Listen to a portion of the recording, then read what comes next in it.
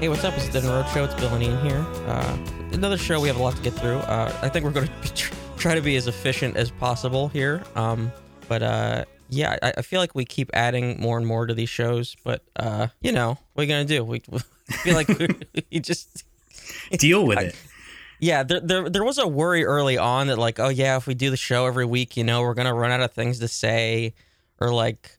We're gonna hold things to talk about for the show, but that still hasn't happened, and it's gonna be a year pretty soon. So yeah, I mean the world's on fire. Yeah, it's. How about yours? Yeah. So we'll just keep it rolling.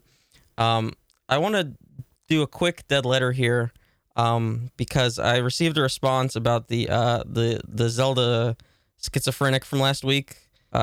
Who was talking about the Gnostic parallels to the Legend of Zelda Breath of the Wild. So I got some feedback on that from my little brother, who sent in a message. And let me read this here. Zelda dude was right about everything. That's the whole message? That's the whole message. Okay. So every single thing, huh? Apparently. Fully on board. And then he further elaborated to me in person that whenever the dude was talking about how Zelda contains the last letter of the alphabet and the first letter of the alphabet, mm-hmm. the Z and the A, that blew his mind. Meanwhile, I thought that was the dumbest part of the whole thing. But then he's like, no, because that's the alpha and the omega. I don't mean to put my little brother on blast, but... No, I mean, you don't want to scare away the one person who contributes feedback to the show. I know. So, See, for a minute, I thought when you said we got feedback, I thought the person who made those posts somehow got hold of our conversation and responded. No. But yeah, so that there's that. Apparently he's onto something.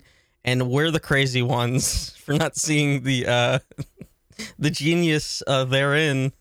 Well, has your brother's played Breath of the Wild, right? Yeah. So I mean, so have I. Not to completion mm-hmm. or anything, but so yeah. And he was talking about reincarnation or something. I don't know. I didn't see it.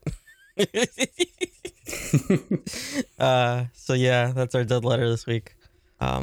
So we got to talk about a movie here. Yes. Very excited. And yeah. So I keep running into this problem where I have to check to see if my subtitles are fucked up. Yeah, so your text message to me came in at about 2:30 a.m. last night. What? At least that's the timestamp that I saw. Oh, did you send that earlier? Yeah, I sent it at about 6 o'clock. That's weird. Very strange. I didn't get it till much later. It's probably an issue on my end. Yeah, because usually you're pretty prompt with the replies. I just figured you were busy or something. But yeah, so I had to, of course, ask to see if something was going on with the subtitles for this movie, because we watched Drive My Car, which is a Japanese film. And so much like Coda, the movie deals with language and communication. Mm-hmm.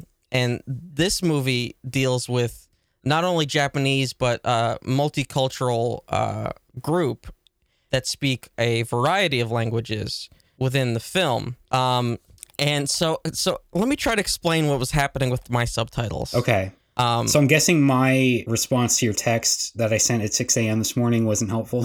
Unfortunately not. Okay, because that's when I saw it. It was a little too late. Yeah. And I did not have another 3+ hours to watch the movie again. Mm-hmm.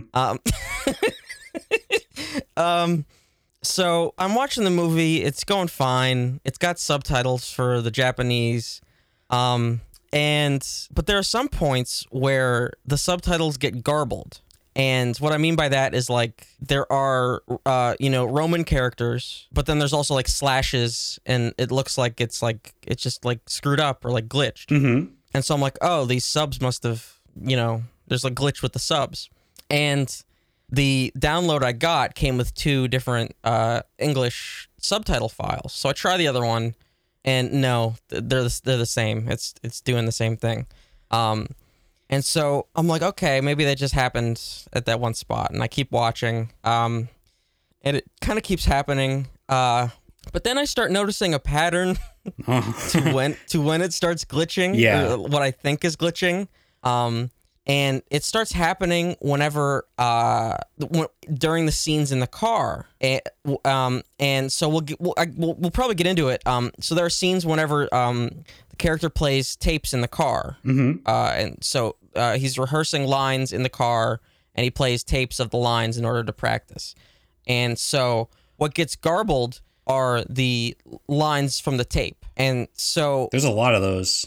Yes. And so basically all of those are screwed up, but everything else is fine. The other problem I quickly noticed was that only the Japanese was translated and subtitled. Oh, because there's sign language in this film. Was that subtitled? Okay. So that was subtitled, and that was also garbled for some reason. Yeah, your file was just screwed up then. No, okay, hold on. Well, can I just like cut in and share what it looked like on HBO? It probably subtitled everything properly. Yes. Okay, there you go. Hold on. Because this was what I thought was happening. All right, I tried to find a method to the madness. Mm-hmm. Okay. I think it was garbling because of the static, from the tape. What's static? There's no static. I understand that. It sounds like it's perfectly fine, but like it was trying to replicate the sounds of the static, because you could still kind of make out what was being said. Like sometimes it would just like replace T's and F's. Yeah, it just sounds glitched out. There's no intentionality here. No, hold on. So you could still kind of parse some of them. Yeah, I mean, I've seen that with like closed captions before, where it's like. Then hold on. Then the other problem. There's a memorial scene that happens early on. So this is not really spoilers. And there is a sign in kanji for the temple, and part of the kanji is covered by tree branches, and the subtitle is garbled just in one beginning spot, and then the rest of it is completely legible. So I think it was replicating the visible part of the kanji. Okay, that is subtitle. More believable. Yes. So I think whoever did the subtitles for this was trying to replicate, one, the visibility of signs and things like that, and two, like accounting for like how audible things were. I guess to such a high degree. Yeah. And I think these subtitles were meant to be for Japanese people that wanted English subtitles. I do not think these were meant to be for English speakers. Oh, interesting. Because remember how you said the movie wasn't coming out until the 2nd or whatever? Yeah. I grabbed that download on the 1st. Oh, so this was like a copy that was already available. Yeah, it was like a Blu-ray. Yeah, okay. Yeah. Well, that's interesting. So, yeah. And then all the other languages other than Japanese were not translated. See, because for a little while there, I'm thinking like, because last week you were talking about how, am I going mad? Like, you had this whole segment about how you were losing your mind. And now you're trying to make meaning out of like some misspelled subtitles. But I think you might be right there. That does make sense. Okay. Yeah, see? So like doesn't sound like an ideal experience though. No, probably not. But like, I mean, that point, the thing about the tape, at that point, though, like the thing with the tape, yeah, is pretty ridiculous, because like that, I was like listening to it. I'm like, no, it's perfectly audible. Mm-hmm. Like it's fine. You know, of course I can't understand it because I can't. You know, I could pick out some Japanese words that like I've kind of picked up. You know, but like I don't. But it's like I could hear it. And then the other thing I thought was like, is that's fully Japanese, or is it trying to replicate his method of like practicing these multiple languages? And so is it like mixing the languages, and that's what it's trying to replicate in the subtitles? I was trying to work out all these different scenarios. So that was my experience. So the other thing is the sign language. So for whatever reason, the sign language was subtitled, And sometimes it was fine, and then towards the later half of the movie, it was garbled. And I think that was due to the visibility again of the signing. That's the only logical reasoning I can come to. So is this like a fan made subtitle, you think? I'm not sure. It said Blu-ray on the download. Yeah. And so then the other thing I tried to do was, because Plex will like give you a search for subtitles it can find if you type in the title. So I tried to grab another subtitle, and it was out of sync. So that was completely unusable. And it was like minutes out of sync. So it was not even close. So that was unusable.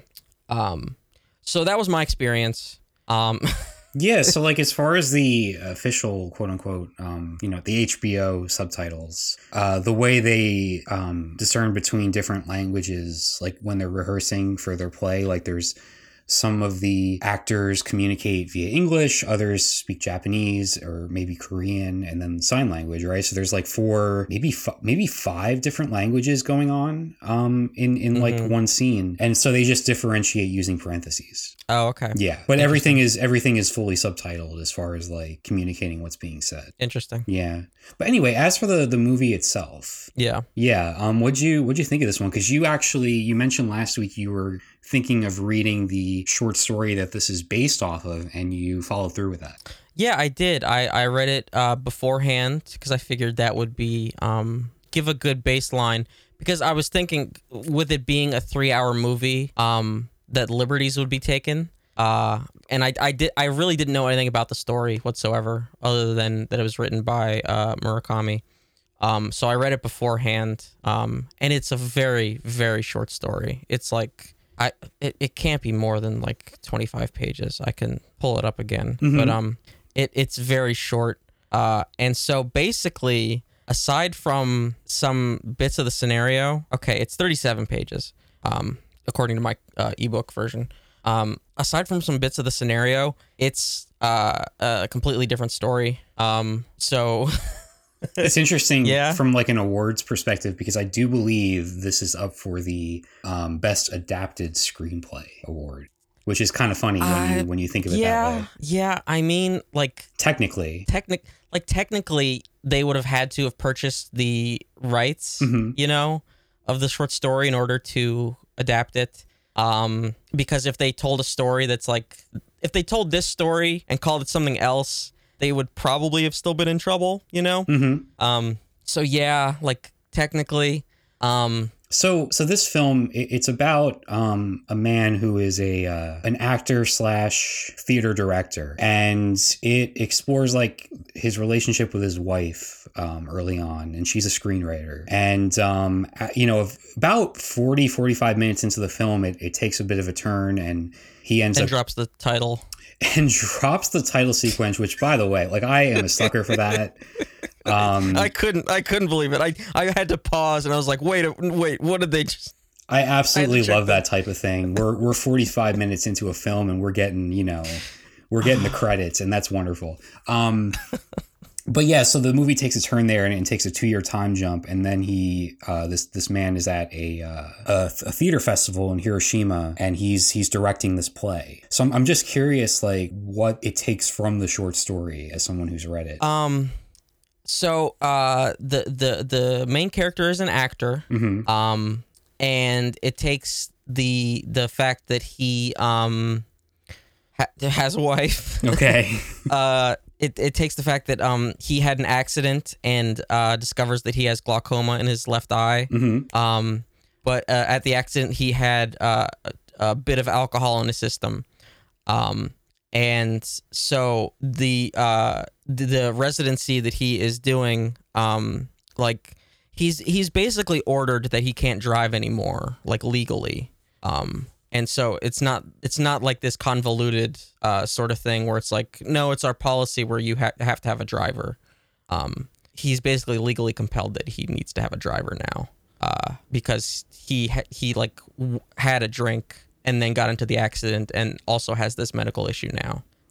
Yeah, so they do frame it in the film as it being a policy, but are the characters in the film lying to him? Because later on we see other like actors that are driving their own cars, so it doesn't seem to be a universal policy. Are they just like they concerned about his vision and that's why they're doing it, but they've lied to him and told him it was policy? I honestly thought it was just a clumsy way to get him to drive. Or not get him to not drive now. Yeah, well, it's strange, right? Because they do introduce the glaucoma, and that seems like a perfectly reasonable reason there. But then they come up with an entirely different reason. Yeah, I just thought it was pretty clumsy. Mm-hmm. Like honestly, because like the story had a perfectly valid reason to get him to have a driver, and then they just kind of didn't use it. Yeah, I thought that was kind of strange.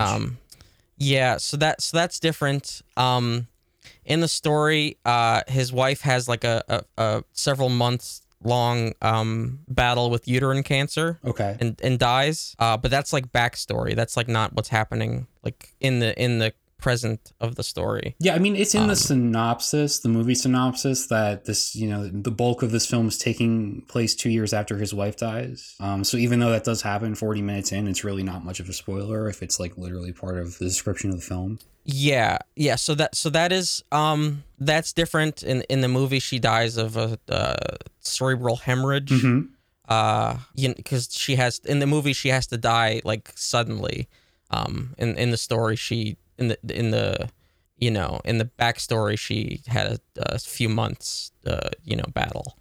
And she has to die suddenly because that plays into what this character is grappling with, like, internally later on. Yeah. The circumstances and the, like, what happens in the hours leading up to her death and what he's doing and not doing. Yeah. The other change is that his wife was also an actress, mm-hmm. And not a screenwriter. And that changes mostly to give the wife in the film much more of an active role and agency instead of like just being this like ghost. Yes, that she is in the story. So there's that. I'd say the biggest change, honestly, is that it like the movie just like strips out just a ton of Murakami like misogyny that he just like instills into his work. Just based on how he writes. Like, okay, I enjoy a lot of his writing, but the way he deals with women is not good. It just really isn't. Like this short story is from a collection called Men Without Women. Which is sure, man. And he has this really, really bad habit of whenever he needs to describe a woman, he has to comment on the size of their breasts. Mm-hmm. Every single time, like without fail. And so in the story, whenever you're introduced to his driver, the other main character of the story, the young driver, we have to get the full rundown of her appearance. And how homely she is, and also that she has rather large breasts for whatever reason. Mm-hmm. It doesn't add anything to the story, and then we also get a bit later, like the main character has to remark that she's actually quite cute. It doesn't add anything. There is no like romantic tension between the two. Like they don't have that kind of relationship. It's just completely unnecessary. It sounds like anything. It sounds like all it does really is provide insight into the mind of Murakami. It truly does. Yeah, without fail, he has to describe women's breasts, like, and not even like in any great detail. He has to just say it's like, oh yeah, they were big. Like that's really it. That's what he does every single time. Mm-hmm. So there's that. And also the fact that I find it just weird that so the main character's wife was cheating on him, and he's aware of it, and this is the case in both the story and the movie adaptation, and so the wife dies of uterine cancer, and obviously that is not a cause and effect, but just the fact that she dies of something that is like a body part closely related to her sex organs. Right.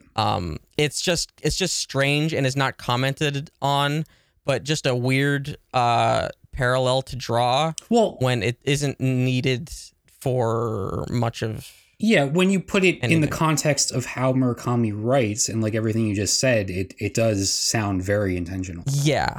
So the movie does, I would say, strip out a lot of his bullshit. Mm-hmm. Yeah, which is great to hear.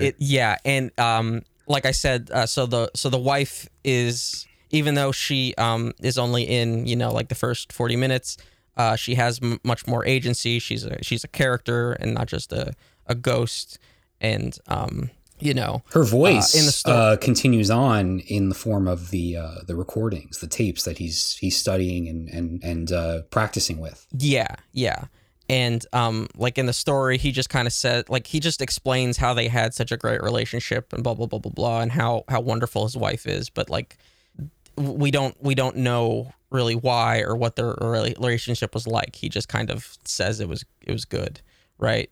And so in the movie, we get to see their dynamic and their relationship, and like see him grappling with that and the loss and the grief, right? Mm-hmm. So it's fleshed out in a way that the story couldn't be, but definitely wasn't. So yeah, it sounds like this adaptation really like took the ball and ran with it. Because there's just so much going on in this movie, which I should say I loved. By the way, I thought this was fantastic. Like it's dealing with grief and guilt and all those themes, but at the same time it's like it's this commentary about storytelling itself, right? And like the power of storytelling and the resonance of it and the way that it interacts with our lives, and like just a lot of running themes throughout this. Like what did you think after reading the story? Like what did you think of the film as a whole? I kind of treat like it's hard for me to like necessarily compare the two. I think of them as two separate. Yeah, even all right. So just entirely. Tossing aside the story then. Yeah. No, I enjoyed it. I thought the performances were really really good. Mm-hmm. Especially the just like you can't necessarily get a read on this main character and what he's feeling until he opens up in like these like spurts, right? Yes. And he even sort of addresses this whenever he's talking to the young actor about like opening yourself up to the text. And he basically admits that he himself is like closing himself off to certain things, but then there are just like moments where he just kind of like opens the release valve and like in sudden bursts, like where he has the dinner with the dramaturge and his girlfriend, and then he just suddenly says like, yeah, like she's the best driver ever, and like I'm very happy, just like out of the blue, mm-hmm. Sort of thing, and just like has this like display of like opening up and care, that suddenly means the world to this other person, and then of course the scene where they go back to her hometown, like that pivotal, like like these two people that have so much in common, like just opening up. Yeah, that's sort of like, I guess you could call it like the emotional climax of the movie. Yeah. So I really thought it was great. Like just the way that you see his acting process throughout mm-hmm. the movie, and the way that mirrors his approach like to life as well. Yeah, because like he's directing this play, and so he's having all the cast members do like readings of the dialogue and everything before they actually like take the stage to rehearse. And so they're just sitting reading it as straight as possible without any emotion whatsoever. Mm-hmm. And that really does like parallel with like what we're getting out of him as a character, until eventually you turn a corner and you start like feeling the lines of dialogue, and you start understanding what this character is feeling and dealing with like internally. Mm-hmm. Yeah. And then you get to where he has to, act. Yes. Finally on the stage, and then he plays out the scene, right? And then he has to, he's off stage, his part's done, and then he just like sort of collapses after just expunging all of that. Mm-hmm. Like just the catharsis of it. Yeah, you could see the whole entire process, because the other actors don't quite get it, because he doesn't explain, why they're sort of reading it so straight, so just, so bland, so, the text is the text.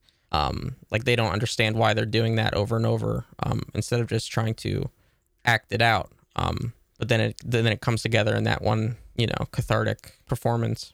Yeah, it's really brilliantly constructed how they sort of weave the story within the story, like the play that they're gearing up to do, and how it just relates so much to the characters outside of it. I just love that so much. Like there's so much attention to detail, like in this screenplay, and like like the lines that he's playing on the tape, or drawing immediate parallels to what's kind of going on in his life, but not like on the nose. Not on the nose either, but like you can't help but sort of meditate on them the same way he's doing. Yes, right? Yes, absolutely. Because he sort of has nothing but these drives and these lines, and so you're just ruminating on them, like, because there's nothing but the text, right? There's nothing.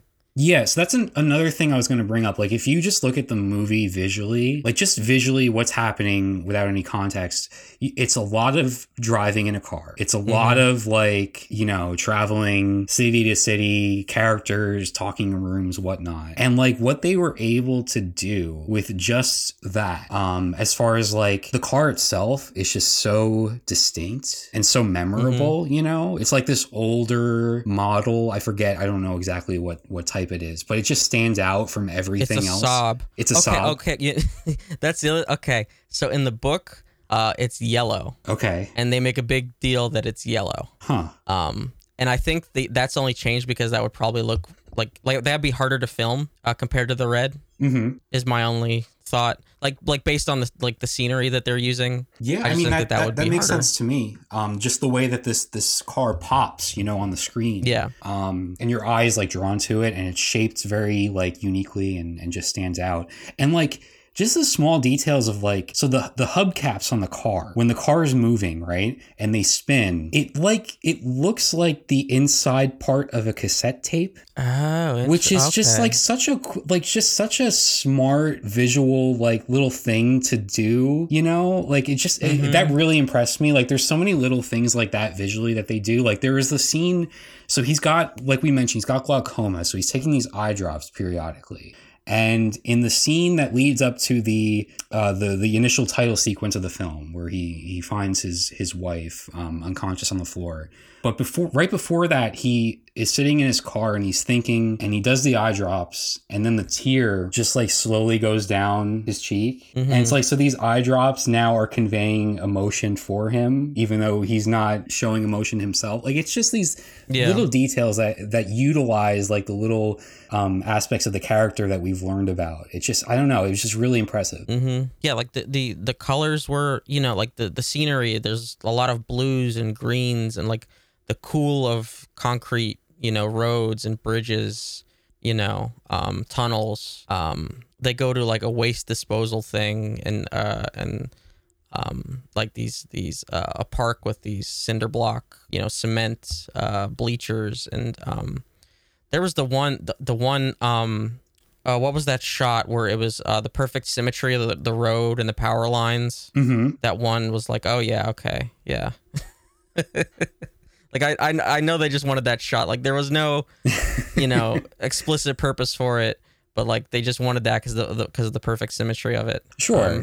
But yeah, there were just so many good shots. Yeah, I like this so much. Like it's one of those things where it's like I don't have a ton to say about this film because I just felt like so much of it was just like so wonderfully executed and like so rich, like it's 3 hours, but it doesn't feel like it, because some people might look at a 3-hour film and sort of be turned away from that, at least in like certain situations. Like you might not want to sit down one night and spend that much time on a film, which I've certainly done before, but this one definitely earns that runtime. I think it does. Yeah. Especially when you have a title sequence 45 minutes in.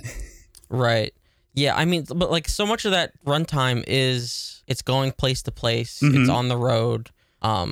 And then like one of the like most pivotal scenes is a conversation that happens in the dark in the back of a car. Yeah. Just going back and forth between two characters talking. Which, by the way, the performances from both men in that scene were phenomenal. Oh, it was fantastic. Yeah. But yeah, and another thing, that we were talking about how like the actors in the play, like they're sort of like saying things that you can look at as a viewer of the film and sort of relate to. There's when they're doing the straight reading of the play, and these characters don't really understand the point behind it, and the director leaves the room and they're sort of talking behind his back and they're like, oh, I was falling asleep during this, but like not in a bad way, just like it was like meditative, or it was like very calming. Right. I felt the same way watching the film. So it's like this like meta commentary in a way, you know? Because like this movie is very like mesmerizing in the way that you're driving a lot, and there's a lot of like shots that are quite similar to one another, and there's like a hypnotic rhythm to it. Well, yeah, think about how I would feel whenever I don't even have the subtitles for the other languages, so I can do nothing but like listen. No, I'm serious. Yeah. I could do nothing but listen to the sounds, right? And then every time they're done with the line, they knock on the desk every single time. So there is this rhythm to it. Yes. Every single, section of lines. And some are obviously longer than others. There's the fact that some of the characters don't speak the language of other characters, so they're hearing these lines, but they don't know the meaning behind them. They have to learn the meaning. So that is a pretty interesting comparison for you specifically. Yeah. Not knowing some of the lines. Yeah. Yeah. That's fascinating. Yeah. Like the scene in the park, like I'm just watching these two characters. I've got nothing, because one speaks Mandarin and the other one speaks Korean Sign Language. Right. I've got nothing. Did you get the very final scene? Not the one. Okay, so there's a final scene, and then there's sort of like an epilogue of sorts. But there's a final scene that takes place on a stage. Did you get all of that? The dialogue? Yes. Okay, good, because that's really like that blew me away. Yeah. I guess that's like a Chekhov adaptation, right? That they're taking that from? Yes, Uncle Vanya. Right. Chekhov. Yeah, that just worked so perfectly for me. That was just such a powerful scene there at the end. Yeah. And then, of course, the epilogue was great, too. I wasn't expecting that. I was expecting fade to black and credits, but that was a really nice little addition there. I won't spoil it, but it was really cool. Yeah. But yeah, I like I said, I don't have too much more to say. I think it's fantastic. I think you should definitely, if you're listening to this and you haven't seen the film, I would definitely seek it out for sure. I don't know if you had anything else to add. I don't think so. No, I really enjoyed it. Yeah. Now, can we stay in the movie world for a couple minutes here? Because there's a few stories from this week that we wanted to bring up. So we should probably address the Sam Elliott comments from this week. Yeah. Oh, yeah. Okay, so Sam Elliott was on Mark Maron's podcast, and I guess Mark Maron brought up The Power of the Dog, which is Best Picture frontrunner for the Oscar this year, Jane Campion's Western that we talked about a few weeks ago. And so Sam Elliott immediately was like, you want to talk about that piece of shit film? And then he just went into this rant about how like he was like, what does Jane Campion know about the American West? And he basically called this film like a mockery of what he thinks is like the American myth and the American West. He just went on this very homophobic, sexist, just completely awful rant that made a lot of news headlines naturally. The thing that really gets me is that I think he didn't get the movie right, like at all. He says there's all these allusions to homosexuality throughout the fucking movie. Allusions? Yeah, well, I have a quote here I have a quote here. So he's like, they're all running around in chaps and no shirts. There's all these allusions to homosexuality throughout the fucking movie. And then Mark Maron says, I think that's what the movie's about, dude. It's like allusions? Yeah. I called it the gayest movie I've ever seen, or the gayest movie of all time, or whatever. Yeah. It's like allusions? Right. They're not alluding to anything. It's gay. Oh, completely. It's just gay. Yeah, completely. No, I was going to ask you if you think this is the gayest movie that Sam Elliott has ever seen. I think it might be. I think I think you're right.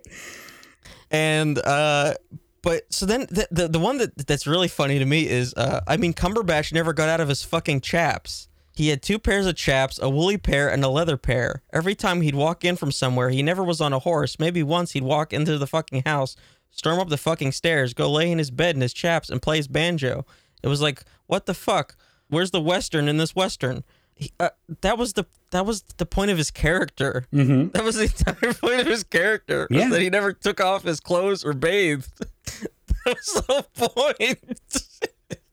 Yeah, I mean... Why didn't he take his boots off?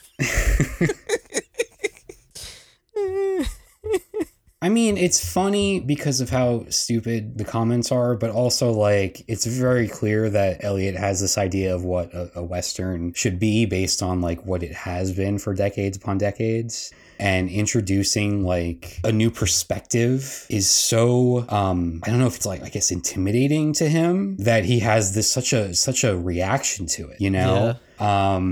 Like, it's just so blatantly homophobic. He's like, this just doesn't belong in a Western. Like, he's like, there's no room for this here. Like, this is just a mockery of this genre, right? And like the other thing where he's like, he says, what does Jane Campion know about the American West? So Jane Campion has been making films for decades and decades, right? Mm-hmm. Very, very long and storied career. She's worked her way up to being one of the most well-regarded filmmakers in the world. And despite all of that, she still has someone like Sam Elliott coming out and being like, you don't know what you're talking about. You don't know what you're doing. Right. Like, if that is textbook sexism right there. Textbook. Mm-hmm. Like, it's just so infuriating.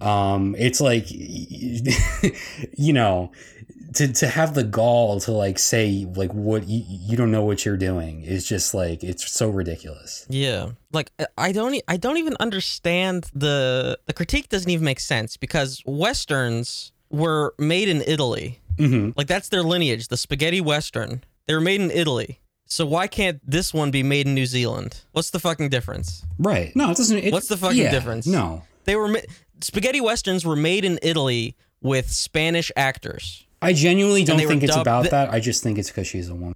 Of course, but I know, but I like that's how nonsensical the critique is. Mm-hmm. Spaghetti Westerns were made in Italy with Spanish actors, and then were dubbed in English. Like all those classic ones. Yeah. Like all the Clint Eastwood ones. That's how they were made. Clint Eastwood is like the only American actor in those. Yeah, right. Like, and yeah. Like, do those depict the real American West? No. No, I feel they're made up. I really think it's as simple as like if Denis Villeneuve or some male filmmaker had made this movie, Sam Elliott doesn't come out and make these comments. Yeah, I know. You're right.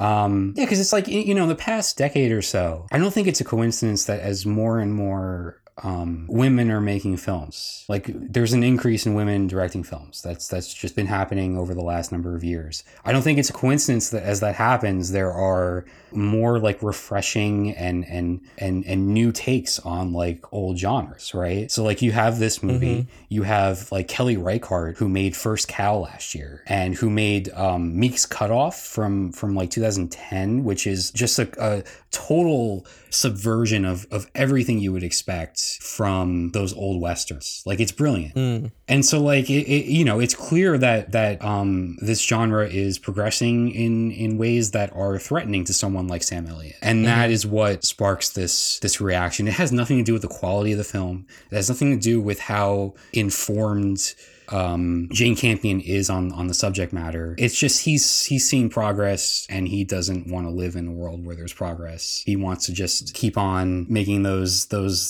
same stereotypical cliche films that have been like the status quo for so long. Right. And that's really all it is. Like, there was an article on IndieWire that basically was like, Sam Elliott's reaction proves that this movie has like real bite to it. Like, it actually is accomplishing what it set out to do. Like, Sam Elliott, by attacking it, is just proving its point, mm-hmm. which I agree with. But yeah, so this still, as far as I've seen, Power of the Dog is still the favorite to win Best Picture. I'm not sure if Sam Elliott is an Academy voter. Honestly, I don't think he should be after these comments. If you can take away his voting power, I would love that, but I mean, he's a character actor. He plays like the same thing. Yeah, he's irrelevant, honestly. I did want to quickly mention the SAG Awards that happened this past weekend, just to kind of check in on where the Oscar races stand and what this maybe points to. So the Screen Actors Guild happened.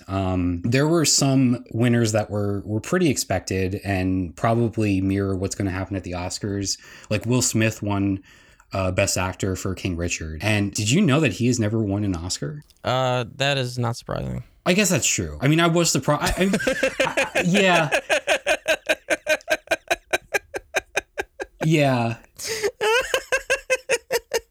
I really shouldn't be surprised by anything the Academy is like. There have been so many terrific actors that have not received the recognition, but it does seem like this year will be the year for him. He's the favorite to win that award, which will be cool to see. Ariana DeBose won supporting female actor for West Side Story, which like she's been a lock for that since the movie came out. Now the surprising one, which I had texted you the moment that the award was given out because I knew you would love it, was the top prize of the night, which is the ensemble cast in a motion picture, went to the one and only Coda. Yeah. And in addition to that, male supporting actor went to Troy Kotsur from Coda. So it looks like he's really got a lot of momentum and is the favorite to win that Oscar. The thing is, I'm not going to take anything away from the actors on that one, you know? Like, that's whatever, you know? It's just the whole, what do you call it? The whole picture as a whole, you know? Okay. I just don't get it. Right. And I won't push you any further on that. But the one thing that I really just still don't understand. So female actor in a leading role went to Jessica Chastain for Eyes of Tammy Faye, which I'm convinced is a movie that doesn't exist. I've never. Yeah, like I don't think there's always every year in the Oscar race, there's that one movie that nobody's seen. There's that one movie nobody's seen, and somehow it's the favorite to win an award. And somehow it's always the Jessica Chastain movie. Yeah, so I mean, even though she won here, this is still, I think, probably the most up in the air one is leading actress, because like Kristen Stewart wasn't even included in the SAG nominations, which was just wild to me. But she is up for the Oscar, so she has a shot to win. Yeah, I mean, it's so Power of the Dog, Best Picture seemed like as close to a lock as you could get, but now Coda seems to be right there. Like they have a shot. They have an outside chance of winning Best Picture. I don't get it. How can, like, come on, like, how can you compare something like Coda to like Drive My Car? Like, it just doesn't make sense. Well, I think they're. I'm sorry. I mean, they're two very, very different movies. I'm sorry. Like with Coda, you have just the skill alone. I'm sorry. No. Okay, so I guess I am going to have to be the Coda defender again. So they're two very, like, Drive My Car is very art house. Good. Yeah, of course it's very good. It's very art house, whereas Coda is like this crowd pleasing, coming of age, feel good film. Yeah, junk. No, it's a wonderfully executed version of that type of movie. Of Hallmark. See, that you belongs on TV. You mentioned that last time. Straight to video.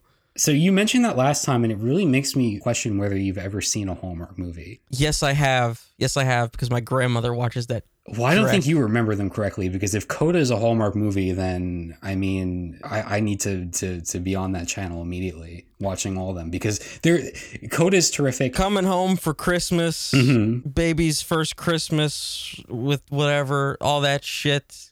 Coda should be right there. Well, okay. So the point I was gonna make, as far as the color grader did the same job on all those Hallmark movies.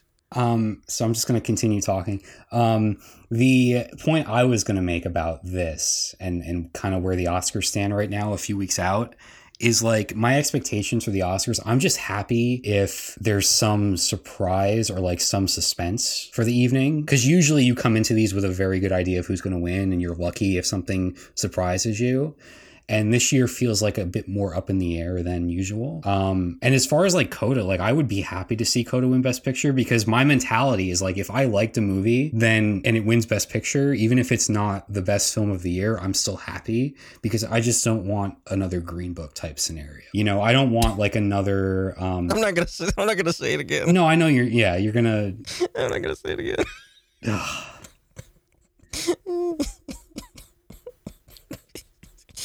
I mean, yeah, sure. Is Drive My Car a better film than Coda? Yes, but I think Coda is also, of course, well, sure. But I think Coda is also very good in its own right, and I think if it won, it would be far from the worst choice. Being at the top of the Hallmark Channel is still, you know.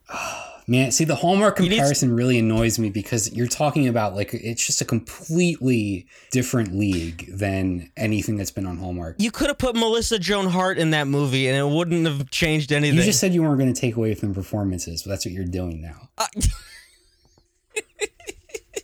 I mean, you're clearly in the minority here. Yeah, well, you know. So you have to admit that there's something to this film if so many people are seeing it and liking it. No, that doesn't mean shit. Okay. Marvel movies make billions of dollars. Well, I don't mean in terms of majority. Like box office money. I'm talking about like Academy voters. Yeah, but you're talking about majority critics awards and all sorts of and the guilds. Yeah, but and all majority. That. Yeah, who gives a fuck? All right. Well, I guess we're gonna have to agree to disagree. I will continue to be the Coda defender on this podcast. And I'm kind of rooting for the Best Picture win, honestly, just to kind of spite you a little bit.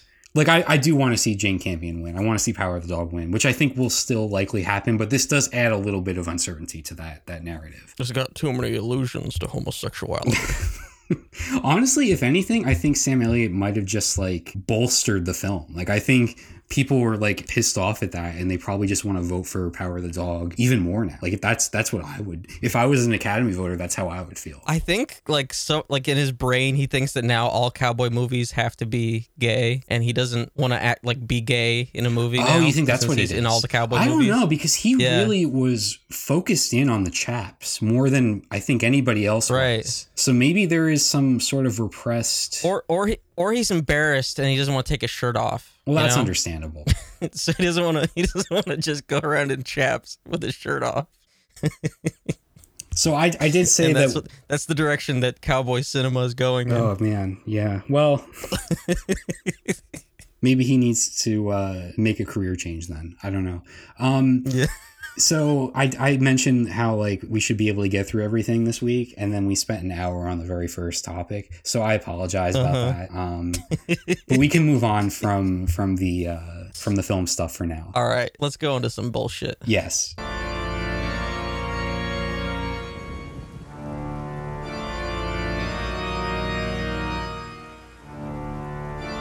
We got another. Oh fuck! Wrong button. Ignore that.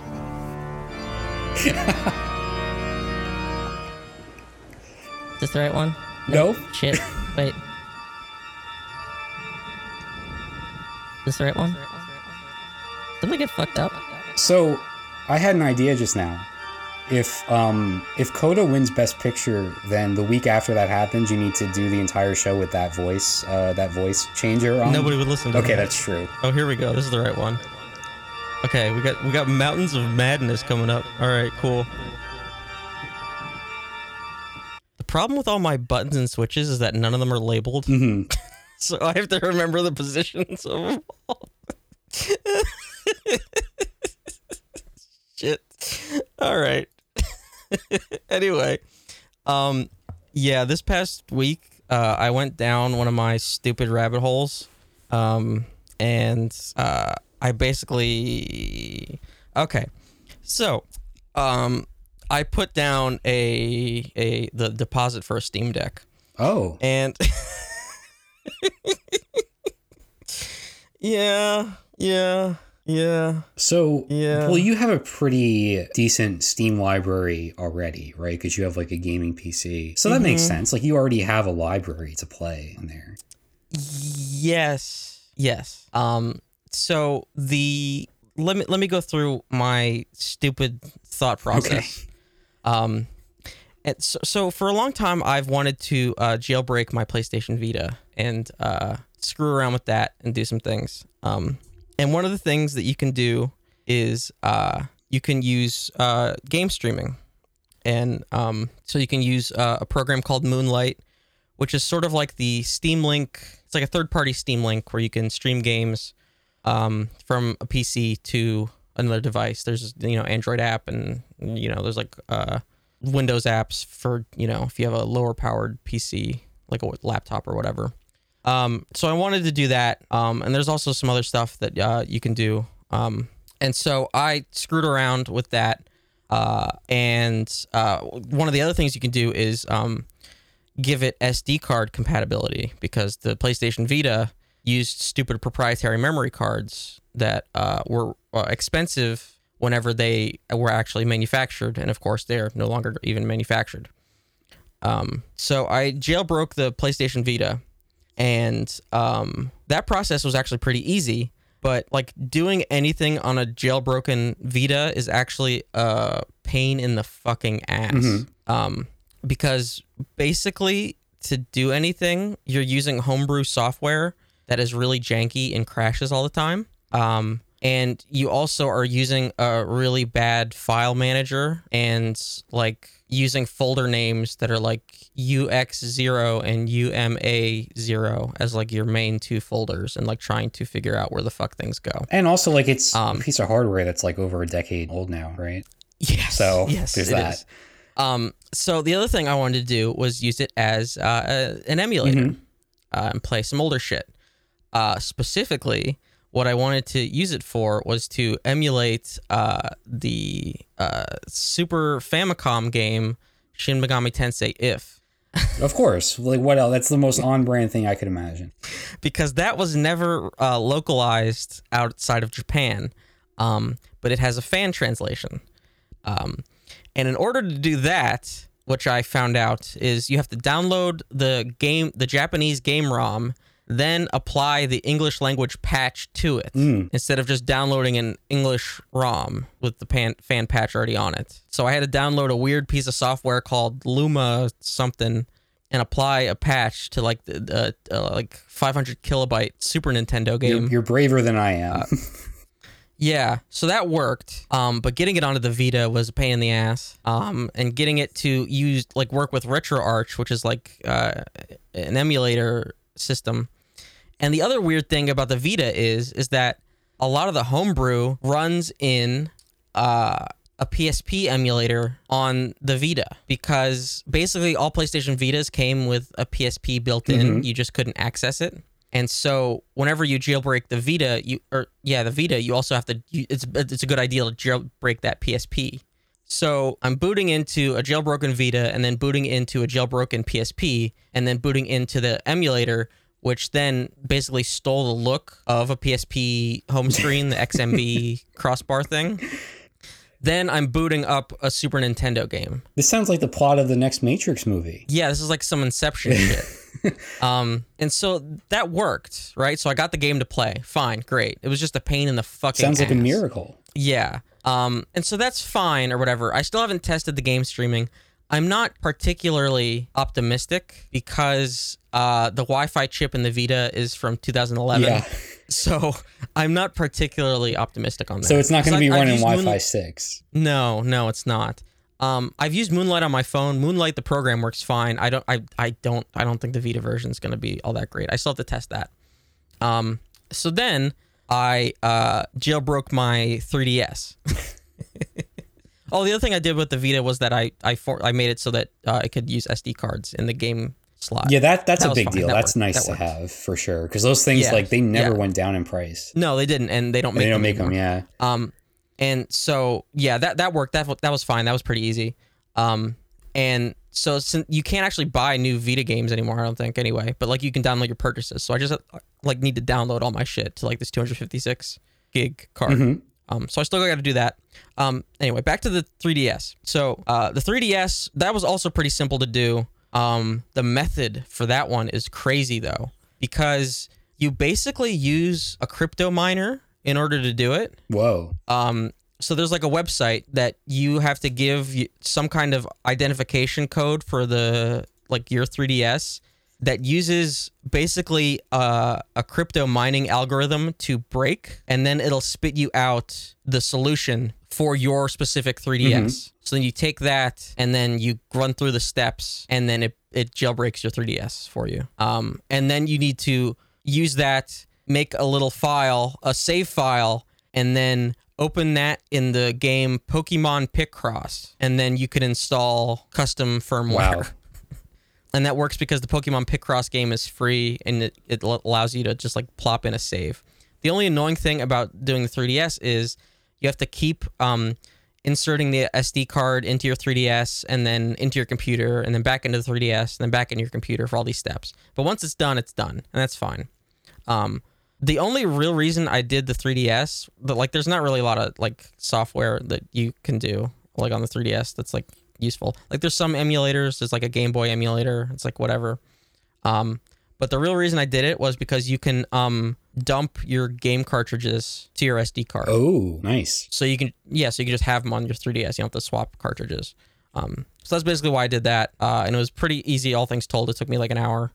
So you're actually using like jailbreaking for that always seemed like the fake reason people give. It's like, oh, I want to back up all my games that I already own. I don't want to steal any. I just want to back up the stuff that I have that I've already paid for. But you're actually doing that.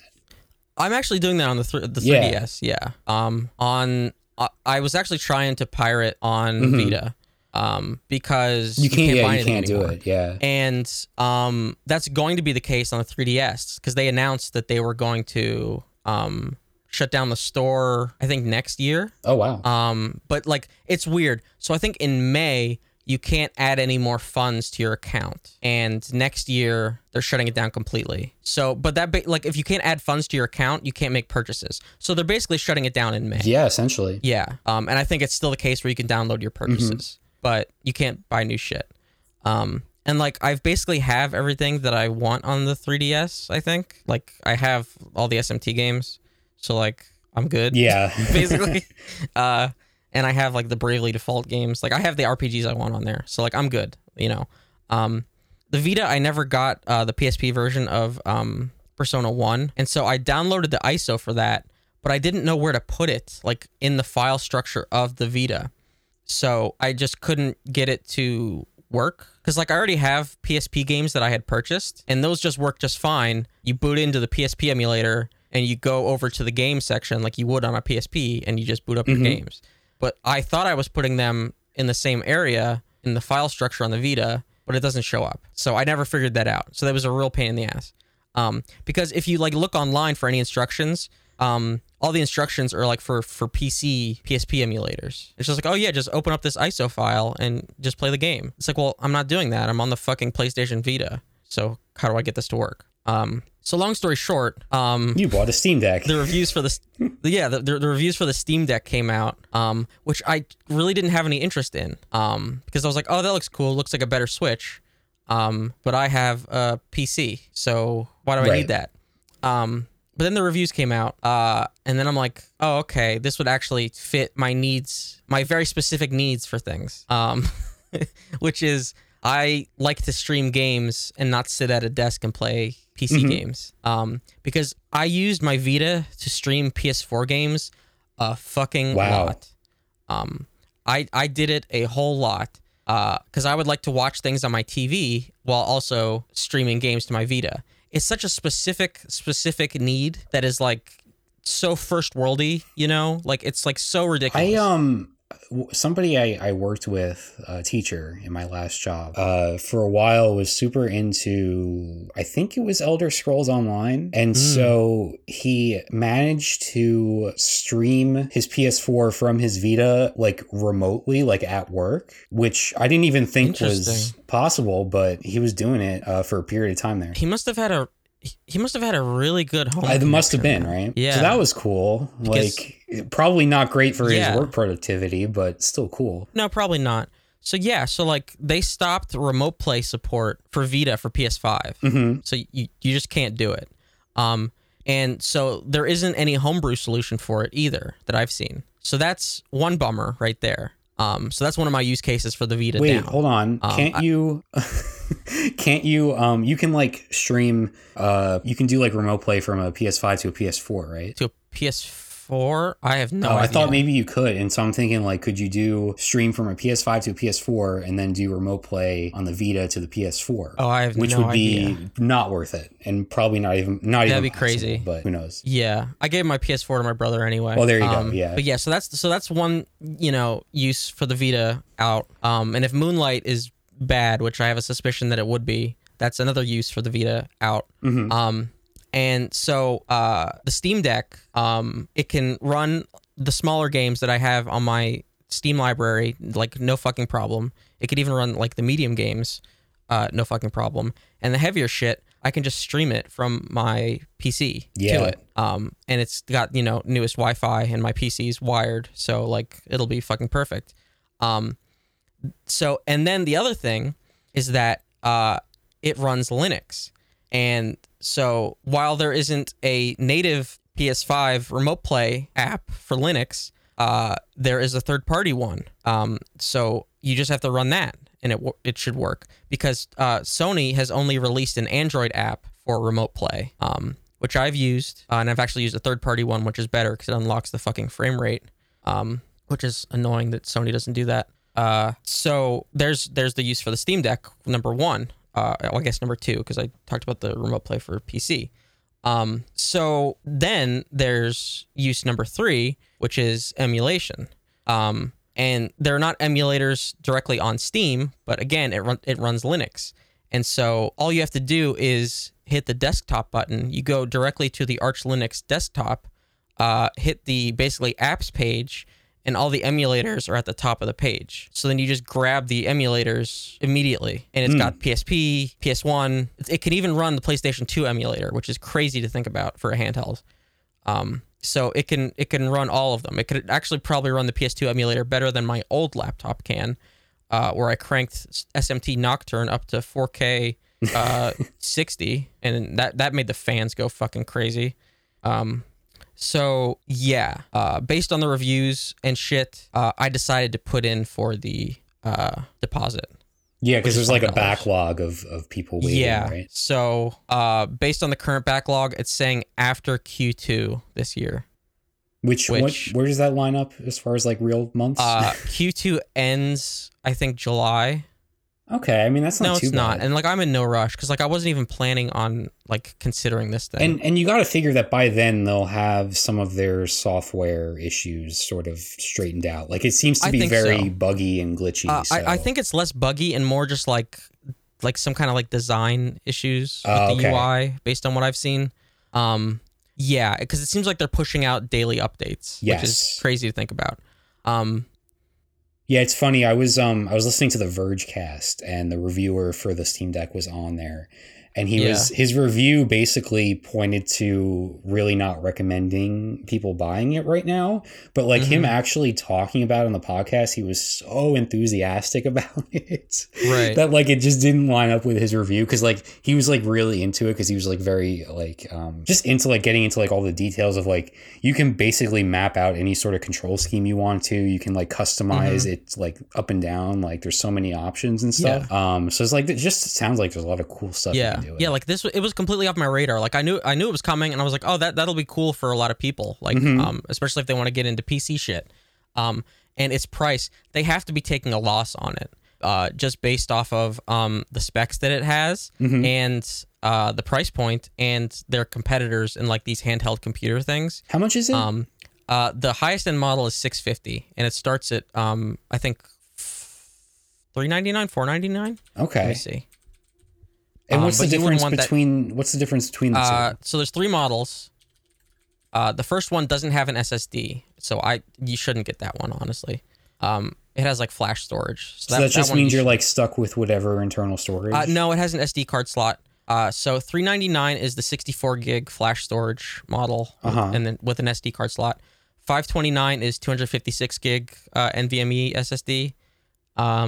And you get a carrying case. You get a carrying case with both.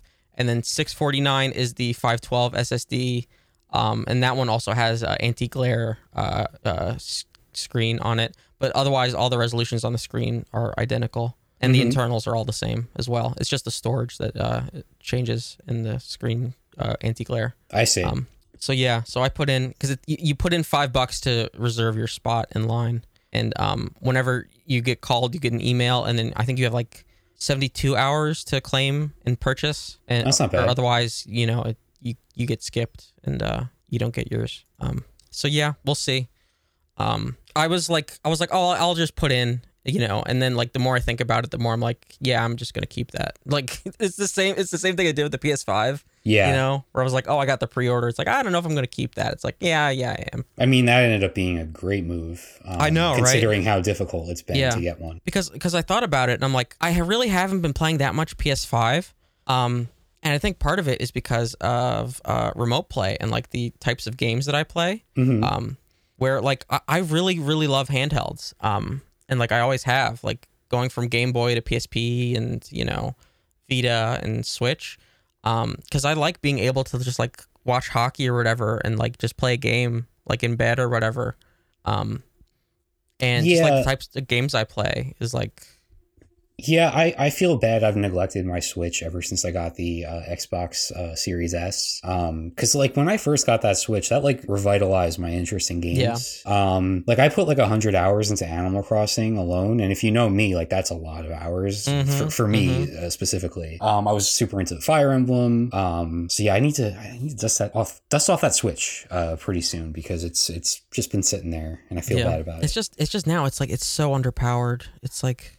It is, but I saw there's like a new strategy RPG on there. I forget the name of it, but it has kind of like Fire Emblem-ish vibes to it, where it's like the three... Oh, what? Triangle strategy? That's it. Which I heard is not great, but like it still seems pretty intriguing. It's supposed to mimic tactics, right? Tactics. Yeah. So I don't know. I might check that out. While we're gaming, let me do a quick did it all for the Moogle update here. Ooh, can I sneak in a TikTok? Because this isn't part of my other segment, but I saw this one this week, and I was like, yeah, I just gotta send this to you. I mean, it's silly, but you'll see. Are you mad at me? What's wrong? I'm pregnant. Are you sure? Yes, it says it right here. Here's some money for your troubles. Good luck raising the kid. I have more important stuff to worry about. There's nothing more important. Oh my god. Oh boy. Yeah, actually off the RuneScape. Yeah. And then my sister, she just said that she's like burnt out on it too. So I mean that's what happens. We go back and then we're like, oh yeah, the nostalgia, and then like we get sick of the grind. Like it happens every time. Like every 7 years, But yeah, so I just want to give this quick update. This is from Persona Central, a good follow if you need Persona news. I mean, I feel like this is the place to get your Persona news. It is, yeah. But if you'd like the written format of a lot of things, and they translate a lot of Japanese stuff, which I cannot do. True. So Soul Hackers 2 producer, director Eiji Ishida, basically confirming what I said last week, says that, this is from an interview, and said, please tell us how this project started, and he replied, one of the main reasons that we received many requests for a sequel in the user survey that Atlas regularly conducts. And there were many fans within the company that wanted to make a sequel. So yes, I did cause the Soul Hackers 2 sequel. You're all welcome. Is this your victory lap? Yes, it is. It is. So yeah, there's that update. Great. Do we want to talk about Elden Ring now that we're just full gaming? Okay. Yeah, so we mentioned this a little bit last week, how we were both going to dive into Elden Ring. So yeah, what's your experience been like? Oh, you want to start with me? Yeah. Oh God. Yeah, so I've been playing it.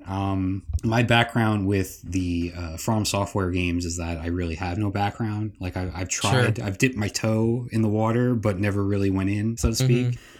This game is really interesting to me. I've had a tough time with it in the opening hours, but I'm still like just like very much wanting to go back for more. You know, like I really have no idea what I'm doing in this game. Yeah. Like for a few hours, I didn't even know how to level up at all, because like you have to reach a certain like point where this character will appear, and then you can talk to the character, and then you can level up that way. But like she wasn't appearing for me, and I wasn't sure why. Eventually she did, but for a while I was just carrying around all this XP with nowhere to put it. And so every time I died, I would leave behind just a ton of XP that I'd be nervous to go back and retrieve. Right. And I got pretty reckless with it too, where I was walking around kind of exploring a little bit, and I came upon a cliff, a very steep cliff, just like straight down, you know, straight down. Yeah. And I'm like, I guess I was in like the Fortnite mindset, where like in Fortnite you can kind of just like, you can gracefully like just kind of slide down and not hurt yourself, right? So I'm like, I wonder, instead of taking the long way around, if I can just kind of gracefully slide down this almost 90-degree cliff. And as you would predict, I died. But the problem is that I somehow managed to drop. I died and dropped my my stuff that I've earned halfway down this cliff. So there was just like no way for me to retrieve it. So I lost a good like 2 hours worth of XP, which really annoyed me. But like, you know, I've been keeping at it. I'm chipping away at it. Like this is probably not the way to play the game. Really, you're probably supposed to like immerse yourself and just like sit down for multiple hours and really just like go at it, right? But I've been kind of like getting frustrated, shutting it down, playing something else, going back to it. Yeah. So I beat like a mini boss. What's his name? Let me look up his name, because he had a really cool name. Was it the cat? No, it was it was the Beastman of Farum Azula. Yeah, he was just in a cave somewhere. He was hidden inside of Groveside Cave, which is pretty near where the starting point is in the game. I don't think I found that. Yeah, it's very early on. I just kind of happened to go in that direction. I ended up in the cave, and there's a bunch of like wolves and stuff that I took down. Then I ended up facing down this beast man, and unfortunately, again, I was in a situation where I could not level up. And so I would die, and then my XP would be left behind in the cave with the beast man. Yeah. So my only option, if I want to get it, is to go back and try and beat him again, right? Well, no, if it's a boss, it should be. Well, I guess it wasn't. I say mini boss. I mean, I don't know how you really would what you would call him, like what sort of category of boss he is, but it seemed like a boss to me. Just a tough customer. Yeah, there you go. So eventually the way I beat the Beast Man was I kept spamming the roll, like the dodge roll, so that I could get separation and like cast some spells and like wear him down that way. But it was just like comical because I was just flailing around, like rolling all over the cave. And just that's like kind of the game, though. Is it? Because it felt very clumsy to me. I feel like there's a much more impressive way to go about this encounter. But I did it and I beat him. A win is a win. A win is a win. I'll take it. Like I'll take it in this game. I did some more exploring. Like I went south instead of north. I was like, let me switch it up, go in a different direction. And I saw an island in the distance. And again, I'm in that Fortnite mode, right? Where I can just like, can I just swim over there? I can just swim, right? So I go for a nice dip in the water and I die immediately because I guess your character can't swim in this world. If you look at the water, like all the water is clearly like a cliff. If you look. Is it? I guess I wasn't looking close enough. It looked very clear to me. It looked like a nice. Yeah, it shows you like the bottom, like it's like it goes straight down, which is supposed to be your hint that like no, you can't touch it in this one, just like the other ones. Well, I think I also read one of the player inserted messages that's right by the shoreline, and it said like treasure ahead. So yeah. I'm very naive when it comes to this game. But no, then I went west. I couldn't go south, so I went west, and I ended up going to this cool area where I found like a secret passageway, and I cleared it out, and I was very proud of myself. And I opened this chest, which I thought would be like a cool reward chest. but it like transported me to like the other side of the map in this very weird place. Oh. And I'm like, oh God, what is going on here? And then there's just like another body of water, but this was like blood red water. And I'm like, I guess I didn't learn my lesson the first time. I'm like, can I traverse this blood red ocean here? And it turns out I could, right? Oh. I could walk into it. However, I immediately got like a deadly disease from it just like was draining my health second by second, and I really had no way of getting out of that. So my reward for clearing out this dungeon was to die from like, I don't know, some black plague or something. So that's Elden Ring for me. Yeah. I'm having fun despite all that. I guess I've had a smoother time. Okay. That's not surprising. Probably because I have some idea of what to expect. Because like you have to kind of treat it like you're gonna lose those souls, right? Oh, like, okay. See, I haven't accepted that. You're gonna lose them. And if you're that concerned about losing them, you have to go back. But you have to have the mindset that like those are fucking temporary and you will get more. So that's like a mindset you kind of have to have. And I didn't know how to level up either. Because the later Souls games usually they're like, oh yeah, you got to kill a boss first before you could level up. You gotta prove it. Oh wow. But no, this game actually doesn't have that. It seems to be like checkpoint based. Yes. And so I actually like unlocked leveling up pretty early on. I picked the same class you did because it sounded interesting. Astrologer. Yeah. So I've been going full magic. Yeah, I'm putting my points, the ones that I've gotten now that I can level up, I put them mostly into intelligence and mind. I've been going like full, like I want the most MP possible. I want to keep on fucking casting. Because like in this early going, like the spells do so much fucking damage. They do, yeah. Like it does so much damage where it's like if I can just cast the shit before dudes even get to me, it's like I'm good. Like, yeah, because my weakness is very much the close quarters combat and like learning how to block and evade and counter and all that. So yeah, I've been relying pretty heavily on the magic for sure. And this game is interesting because maybe it's just the class or maybe it's just like overall, but like I've seen some other people's gameplay and I think it's just like the game, the way they've set it up is they give you so much stamina to start with, which they didn't in the other games where like this one they want you to have more actions, like they want you to be able to roll more or cast more. I wouldn't have been able to beat the Beastman if I couldn't just roll right endlessly. Exactly. And so I really think that is part of the game. Like they want you to have more actions than before, and like and they want you to be able to put more points into other stats other than endurance or whatever the hell gives you more stamina. Because before you would have to focus a lot on getting more stamina in order to roll more and things like that. But this one they're like, nah, we're gonna give you a good amount of stamina so you can actually try out some other shit.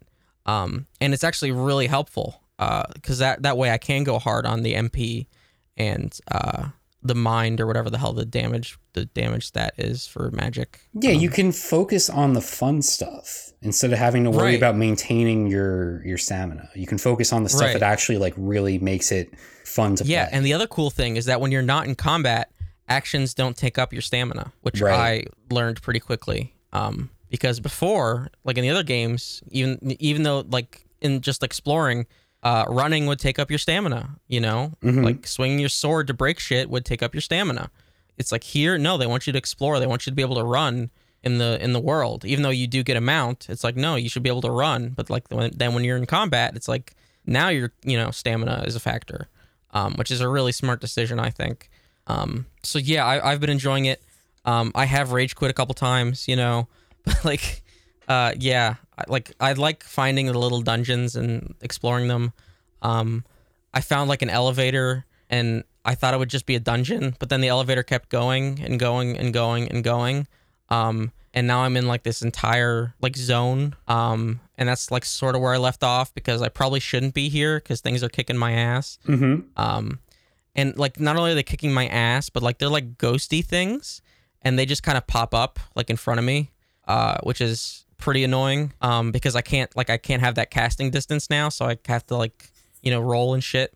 I found a weapon art ability that I can use with my left trigger that like basically lets me get behind people when I hit it, which is pretty helpful because I've been enjoying the backstabs quite a bit. Because that's another thing that like that's what I learned from Bloodborne is a lot of the time you don't want to always roll backwards. You kind of want to roll towards an enemy whenever they're attacking. Like not all the time either. Like it depends on like what their attack is. So like if you can roll forward at them, you dodge their attack, and now you're behind them, and now you could actually fuck them up. Yeah, that makes a lot of sense. Yeah. And I knew this wouldn't be the case, but like I really wish they would have implemented Bloodborne's dodge system. It's so much more elegant and like quick and responsive than the dodge roll. Yeah, because you don't in Bloodborne you don't roll, you kind of like backstep or sidestep, right? If I remember correctly. Yeah, you kind of like swoop like side to side or like whatever direction you're aiming. Yeah, it was much more responsive. Yeah, I really missed that. And I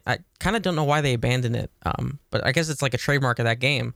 But this does feel like snappier than, I don't know if that's the word, but than Dark Souls, right? Like it feels more... No, it does. Yeah. It does. Yeah. And I don't know if it's like similar to like Dark Souls 3 because I didn't play that one. That's like the one I didn't play.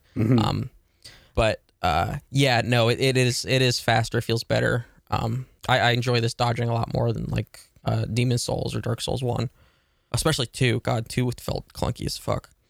It's also just like such a cool world to explore. I just have fun like trying to find shit and looking around.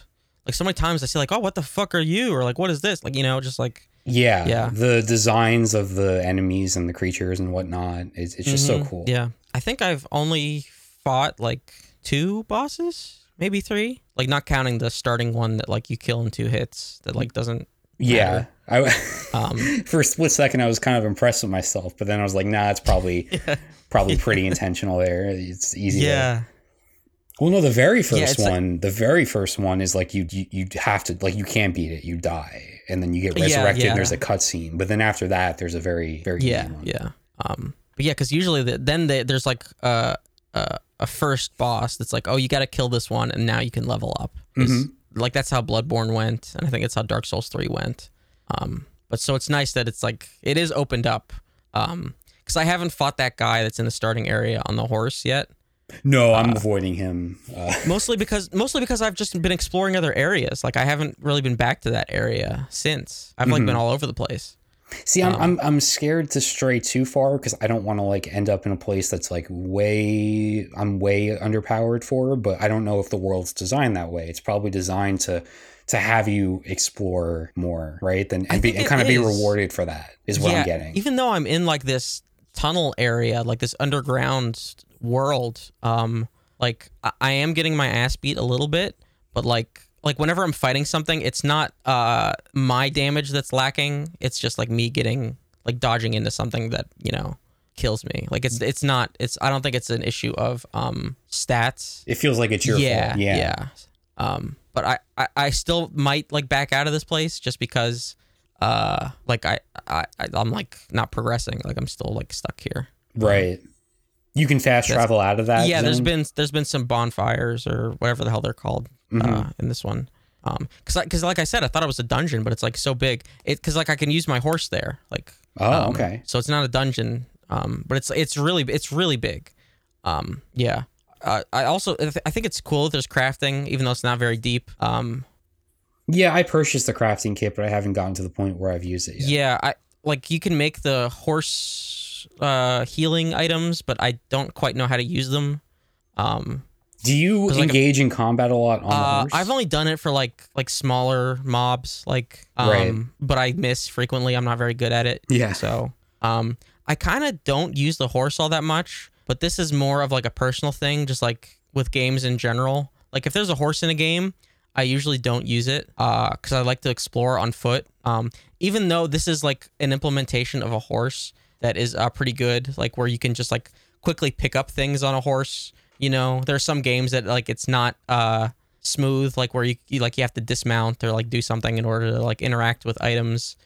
on the ground. And also you don't have to like summon the horse like and wait for it to like reach you. Like it appears like it just no, it's just there and you're on it, which is very nice. But even so, like I like to be on the ground and like exploring things. It's just the way I've played a lot of games like this. Like the horses in Elder Scrolls were always dog shit, so I never You're used telling them. me you were walking the desert in Red Dead?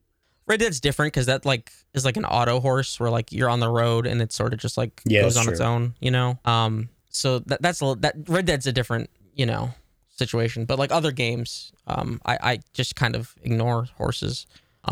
So that's like if I have to travel like a big distance or like I'm like backtracking through an area, I will go on the horse, but other than that, I kind of just like exploring. Now, I've seen people on Twitter say that they've gotten to a point where they've pulled out like a physical notebook to keep track of things. Have you gotten to that point where you've like been thinking about doing that? No, not yet. Because actually, like I met a character that was like, "Oh, you should go see this guy," and he's like, "Here, I'll mark it on your map." So that was like the one instance where like I've met like a questy sort of thing, and like the character like actually gave me a waypoint. So not to this point, I haven't needed to like mark anything down. Like I haven't found like any like secret vendors or anything, I don't think, where I would like need to be like, oh yeah, that guy's over here, or you know, anything. And I haven't found like quests, like unmarked quests or anything so far. Like I don't think I'm that far into the game, right? Like I'm just like fucking around.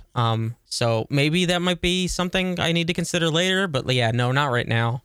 Like I haven't found like a spell vendor or anything yet, so I still have the 2 base, you know, spells, like the single target and then that like wave. Yeah, I'm the same. I'm hoping to find some more. Yeah. I also haven't found like a ton of gear. I've kind of only found like heavy shit, which I'm like mixed and matched with the starting stuff, just because I don't want to like get weighed down too much, because I like the fast roll. But yeah, I've also been enjoying the stealth. The stealth has been pretty good. Like whenever you find like an encampment or whatever, I've been enjoying like picking dudes off with the backstab. Oh, it's very satisfying. Yeah. And then another thing I went MP like heavy for was the summons, because I've gotten like 5 summons. But I think like basically the only useful ones have been the wolves and the skeletons. Oh, I haven't gotten skeletons. I don't know where I picked that up. It might have been a dungeon. But yeah, those have been pretty good. So how many hours have you put in? Do you know? I don't know the number. It's hard to. It's actually you can say how many hours, but with this game specifically, it's kind of hard to quantify, because like you could just be doing your own thing, and it's kind of hard to track your progress. Essentially, yeah, I would say maybe like 15. Like the last week, I haven't played as much as I did the previous week, so it's like maybe like 15. Because I'm trying to finish SMT5. I'm at the end finally. So yeah, I'll probably be going harder in the next week. I think I should just leave that area that I'm in, because that kind of like hard stuck me. But yeah, I'm enjoying it. Seems like everybody is. I mean, this game is selling very well. It's all I see on Twitter. Crazy. People talking about it. Yeah, I think it's just the hype of like the hardcore Souls fans like waiting and making all the memes about waiting so long. And like having a game that had this much hype deliver. Wait, why have they been waiting so long? Wasn't Sekiro like 2020? Yeah, but that even though that had similar combat, I think that was very different, because that was sort of like a linear experience, and like that was like not Soulsy in the same way, where there's like that was a game that like the story just sort of was told to you, and so like there's not that mystery. And also I think that game like didn't have weapons, like you just had the one weapon. Really? So that was like more of just like a third person action game with Souls-like combat, if I understand correctly. That game wasn't for me. I don't really like samurai, you know, feudal Japan shit. So I really think that like this is like Dark Souls 4 basically. Okay, yeah, that makes sense. It's like an evolution. It's like an evolution of the series, right? So I think that's what they've been waiting for. So yeah, I just think like the hype is like it actually delivered, you know, like Cyberpunk, that whole disaster.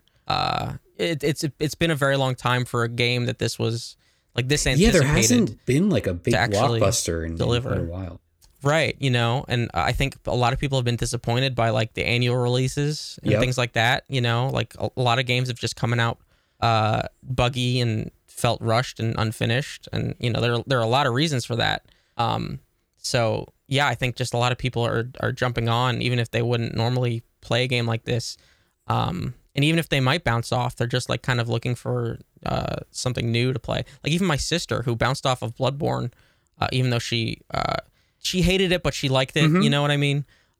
She was asking me about Elden Ring, right? You know, so yeah, I think it's getting such like really broad appeal, or at least interest. And it's made it's made the game is more accessible, it seems, than the previous From games. Like from the stuff that you talked about, like the differences, like the fact that you can level up quicker and just like just various things that make it easier to kind of dive in and be successful early on. Even though I'm not, very successful so far, but I still feel like I can get there. Yeah, because you can just go explore. Like you can just like level up on packs of enemies, right? Like, and you don't have to grind on them either. You can just do that as you're exploring areas. Because I think we talked about this last week, where it's like you can get powered up in Souls games by just hitting the same skeletons over and over. And you can do the same thing here, but instead you're just exploring different vistas and like, oh, you can go down what's on this beach here, and these different encampments, and it is an open world, so like you can go see these different things. And at the same time, you are getting stronger, and you're learning what these weapons are. I've actually found a lot of weapons. That's the one thing I found. So you could try different weapons that maybe feel better to you. So yeah, like it is much more approachable in that way, where you're not like stuck in this one corridor where something is kicking your ass and you have nowhere to go but forward, which is the case in Souls games. Yeah, it's really nice. Like I stumble into a cave and then I beat like a mini boss and then get some confidence from that. Then I'm like, okay, now I can go tackle something else. Yeah. So yeah, we'll have to keep checking in with this. It's going to be an ongoing game, I think, for the both of us. Yeah. Let's see. So we do have another Mad Watch. Yes, yes, we do. I wanted to give this another shot. I wanted to maybe have some videos that relate to one another, maybe some more focus on the segment rather than last week, which was just like showing random ass TikToks. There's a little bit of that here, but no, I wanted to get a little political here, if that's okay. Yeah. So my new favorite genre of TikTok that I've come across is the one where Republican lawmakers will be out in public somewhere and they just get like berated by by somebody, by a constituent. Yeah. So here we have, I believe this is the Virginia governor getting like his morning coffee or whatever.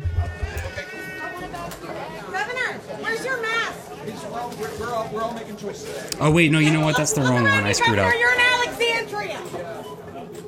Read the room, buddy. He's my governor. It's fine, just like that. I get to say what I want. I pay for my groceries. Can I ask? No, I meant to show. All right, can we start over with that? Sure.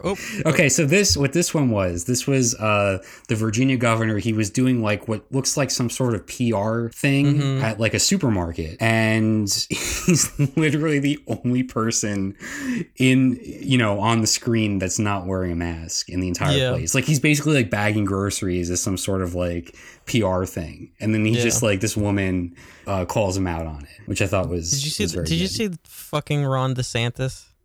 No, I must have missed that one. So the Florida dipshit, he was speaking at FSU, I think, and so there are some he's going up to the podium and there's some students in the background, and they're wearing masks, and he yells at them. He's like, "Oh, take the masks off. You don't need to wear the masks." He's like, "Come on, let's stop with the COVID theatrics." He's like, "It's ridiculous," and he's about to give some stupid speech when really he just didn't want the masks in the shot, because freedom is supposed to be, as one of my fucking relatives said, the last bastion of freedom, which is whatever the fuck. So he bullies these 18-year-olds into taking their masks off. One of them didn't, which is good for that kid. Sure. But just absolutely embarrassing stuff from a fucking adult. Speaking of Florida, I do have a video of Rick Scott, senator over in Florida, and this is the one I thought I was showing you, where he's getting his morning coffee at like a cafe. This is very good. In fact, you cut Medicaid, so I couldn't get Obamacare.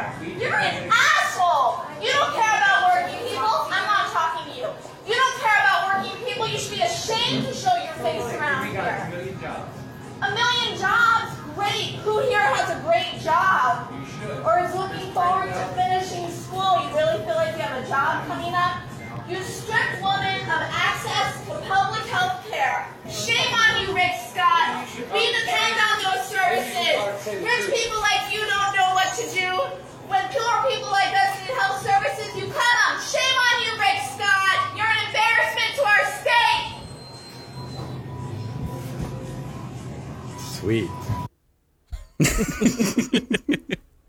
Yeah, see, like, if I was there, I just picture myself in the corner being like, the guy walks out and I'm like, hell yeah. That's great. Give it to him. Like, it's not going to change anything. It's not going to change his mind, but maybe it'll make him feel bad for a second while he's getting his fucking bagel. Yeah, no, they should be embarrassed in public. Absolutely. At every fucking turn. They should be embarrassed to show their faces anywhere. Public servants, my ass. If you're going to be shown, if you're going to show up in public and try to act like you're a regular person and not a fucking reptile lizard man, then you deserve to be berated and yelled at. Yes, completely agree. So, I did want to mention what's been going on in Texas with Greg Abbott. I'm sure you saw a couple weeks ago, he made some statements where he said that medical treatments for transgender adolescents should be treated as child abuse on the part of the parents of those kids. And they have sicked the attorney general on the parents, and basically they can be investigated. And they have already started to do this. Yes, they have. And so there's a snitching program basically where people can just call in and snitch on anyone that they might suspect of having transgender children. And it's already taking place. It is. There's a story here. One of the first people to be investigated is actually an employee of the state protective services agency who has a 16-year-old transgender child. In fact, I saw online that, of course, where else would I see it? That there's a weird right-wing, it's like an 8chan fucking spinoff, like fake Reddit board, where they were basically planning to sick the authorities on that person specifically. Like, it was one of her coworkers that called it in, that was on this fucking board.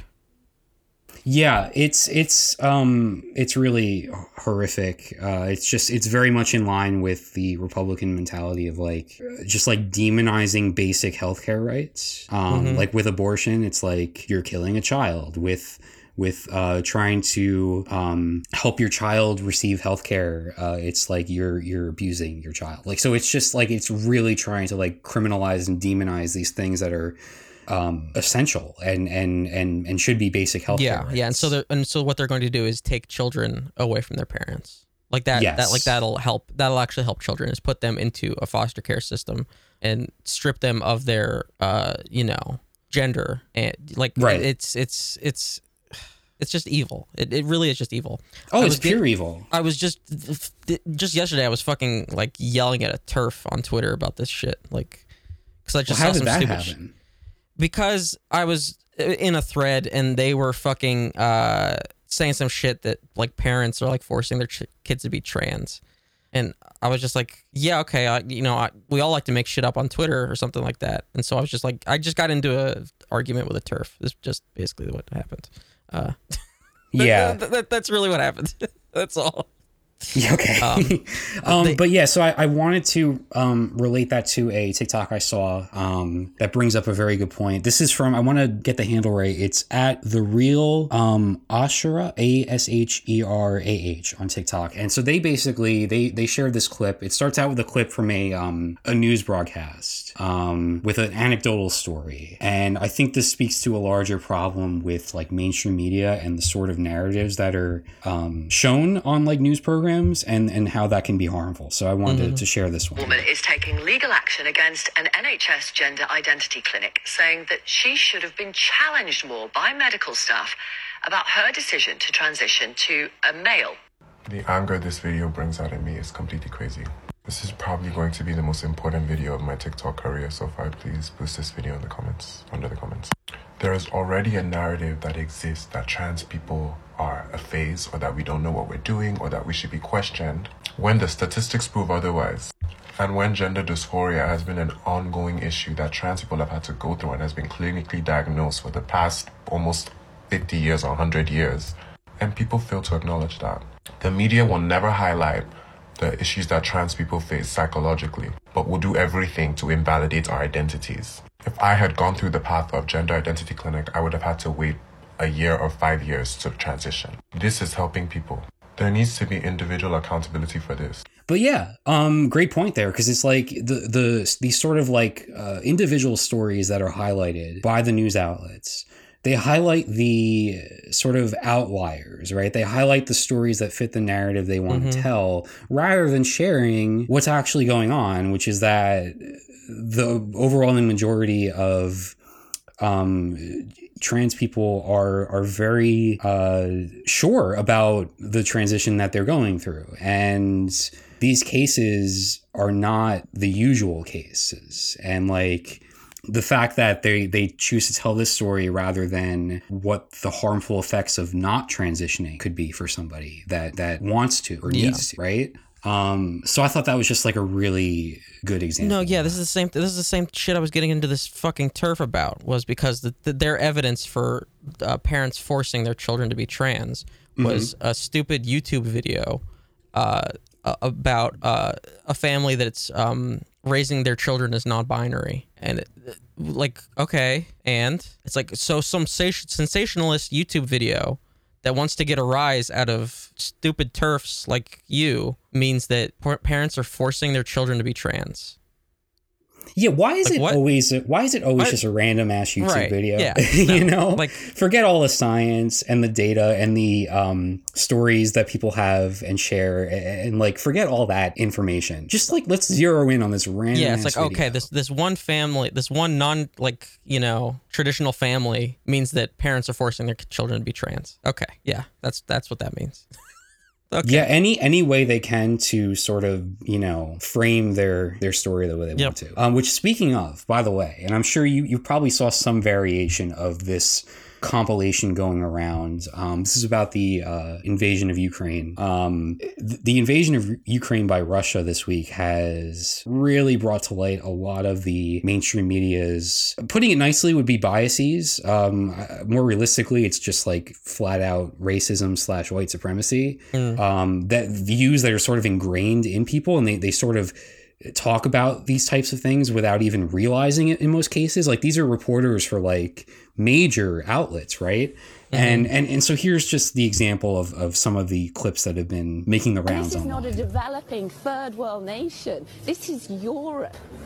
It's very emotional for me because I see European people with blue eyes and blonde hair being killed, children being killed every day with Putin's missiles.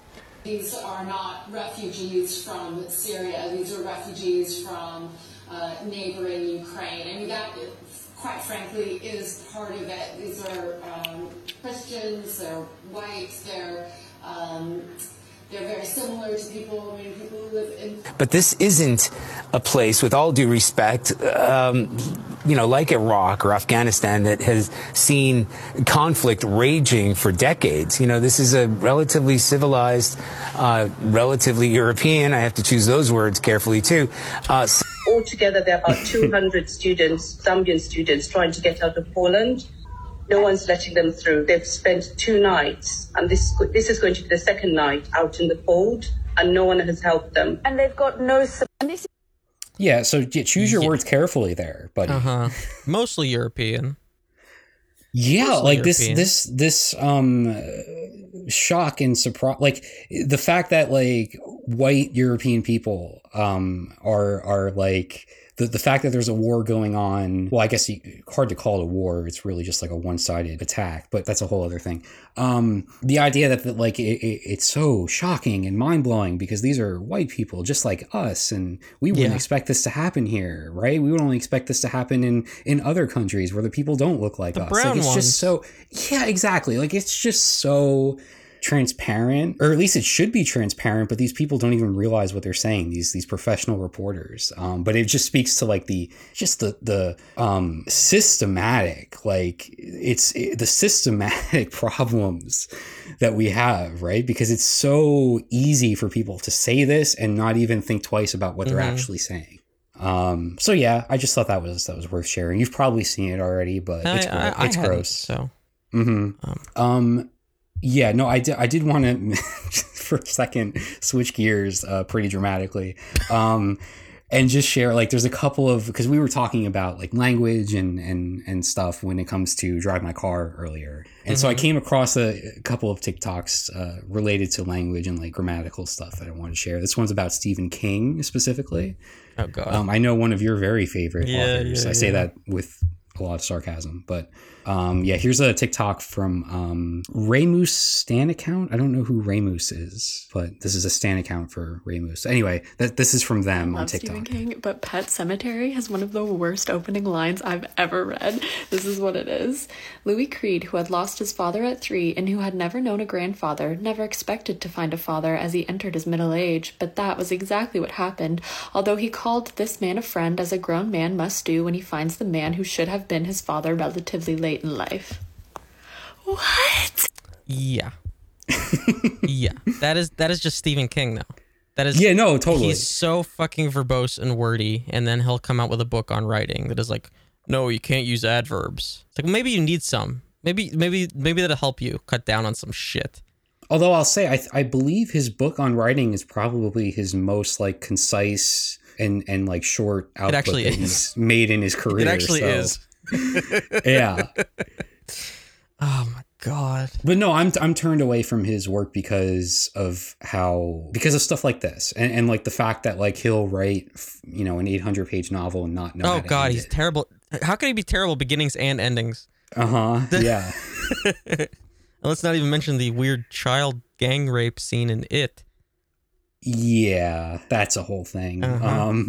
But no, so one other that I saw, this is from Lucille_Joffrey on TikTok. And this is an interesting little bit about French slang that I did not know was a thing. I mean, what language did you take in high school? Oh, you took Italian. Okay. For some reason, I thought you took French. Nope.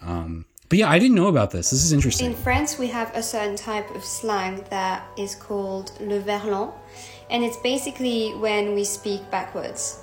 It sounds harder than it is. Basically, that name, le verlan, is itself the backwards way of saying backwards, which is à l'envers in French. It's like if that slang in England was called words back. It's really something that we use every day. It's not like an obscure slang that no one understands. For example, we would say meuf instead of femme, which means woman in French. Or we would say relou instead of lourd, which means heavy. And it's just loads and loads of words like this. Some people use more slang than others, but yeah. Don't drop out of French, please. Is that similar to like Pig Latin? I mean, I don't know anything about Pig Latin. You just like take the word and reverse, like you take the first letter, but then reverse the rest of it. Oh, is that like the that's a thing that people would do when we were in high school, where it's like, yeah, like I remember people, like some of the kids in high school would speak that way. No, but that's just the first and last letter, right? This is taking the entire word. No, you would just keep the first letter, but then reverse the rest of the word. Like ixnay. Yeah. I guess that is similar, huh? I think so. Yeah, I just thought this was interesting because it's like this is apparently part of just like everyday dialogue and stuff. I don't know. It's one of those the more you know type of things that I come across on TikTok, but I thought it was pretty cool. And also just completely impossible to do in English. Oh yeah. There's no way that would ever become a thing. But yeah, that's all I had. That's all I had. Okay. Boy, we failed the efficiency test pretty handedly. Man, it just gets away. It just gets away. Yeah, it's really bad. Did you want to talk about Ovechkin? Because I was kind of curious about that. Or did you want to just end the show? I wanted to talk about it, but fuck. We're a good bit over 2 hours though. I could keep it. It'll still be relevant. Yeah, unfortunately, that whole thing doesn't seem to be going away. Unfortunately, it'll still be relevant. Yeah. And I do want to talk about your anime. Oh, that's right. Yeah. So I'll be deeper into that by next week because I've started these series. I plan to continue on with them. But yeah, I've been, for whatever reason, I don't know what sparked it. Maybe the fact that Elden Ring is like from a Japanese developer. That's the closest thing I can think of. But like I've just been on an anime kick this week, and I don't know what it is. But I've been watching a lot of anime. You know, I picked up Elden Ring, so I got to watch these anime rom-coms. Yeah, I guess don't know what's going on. I'm reaching there. I don't know. But yeah, I guess we could talk about that next week too. Yes, I'm very curious. Have you seen these shows? Any of these? Oh, you've seen all three of those okay. that you listed. Yes, I have. We really have to talk about that second one because you know what? It's interesting. Oh God, I'm like I want to get into it. Because I started watching it because it looked interesting and I'd heard of it already, but I didn't realize it was controversial until after I'd started watching it and I sort of like Googled it and stuff. Maybe I have to get further into it. I've watched, I think, 4 episodes. Oh, okay. Oh, I thought you were finished. Okay, all right. No, but all right, finish that one. Okay, I'll finish that for next week. Finish that one. Where I stand right now on it, and I guess I won't mention it by name because we'll talk about it next week, but it just seems misunderstood, potentially. I don't know. I'll get into it. I'll finish it. Finish it. Okay, I will. I will. All right. Oh, fuck. I mean, I'm hoping it doesn't go down a road similar to like the stuff you were talking about a couple weeks ago. I mean, this isn't one of those, is it? Finish it. I'll finish it. I will. So far, I'm very much liking it. I think it's citrus. Okay, I'll just name it. It's citrus. Well, can I give my impressions of episodes 1 through 4, and then maybe see how that compares or contrasts to next week? Yeah, we can compare. Yeah. So this is interesting. This is an anime about. So far, it's an anime to me about just like kids who are living in like a school structure and like a larger society that is quite repressive. Mm-hmm. And so they are trying to just figure out like what they want and trying to like have some agency in their own lives in like a society that really tries to prevent that and like tries to have like this very rigid school structure and lifestyle for them. And they're kind of like struggling with that. And I feel like it's really succeeding in sort of showing that sort of like character arc so far. But the the potential problems I can see on the horizon involve, a relationship between newly, how do I phrase it? Stepsisters, which like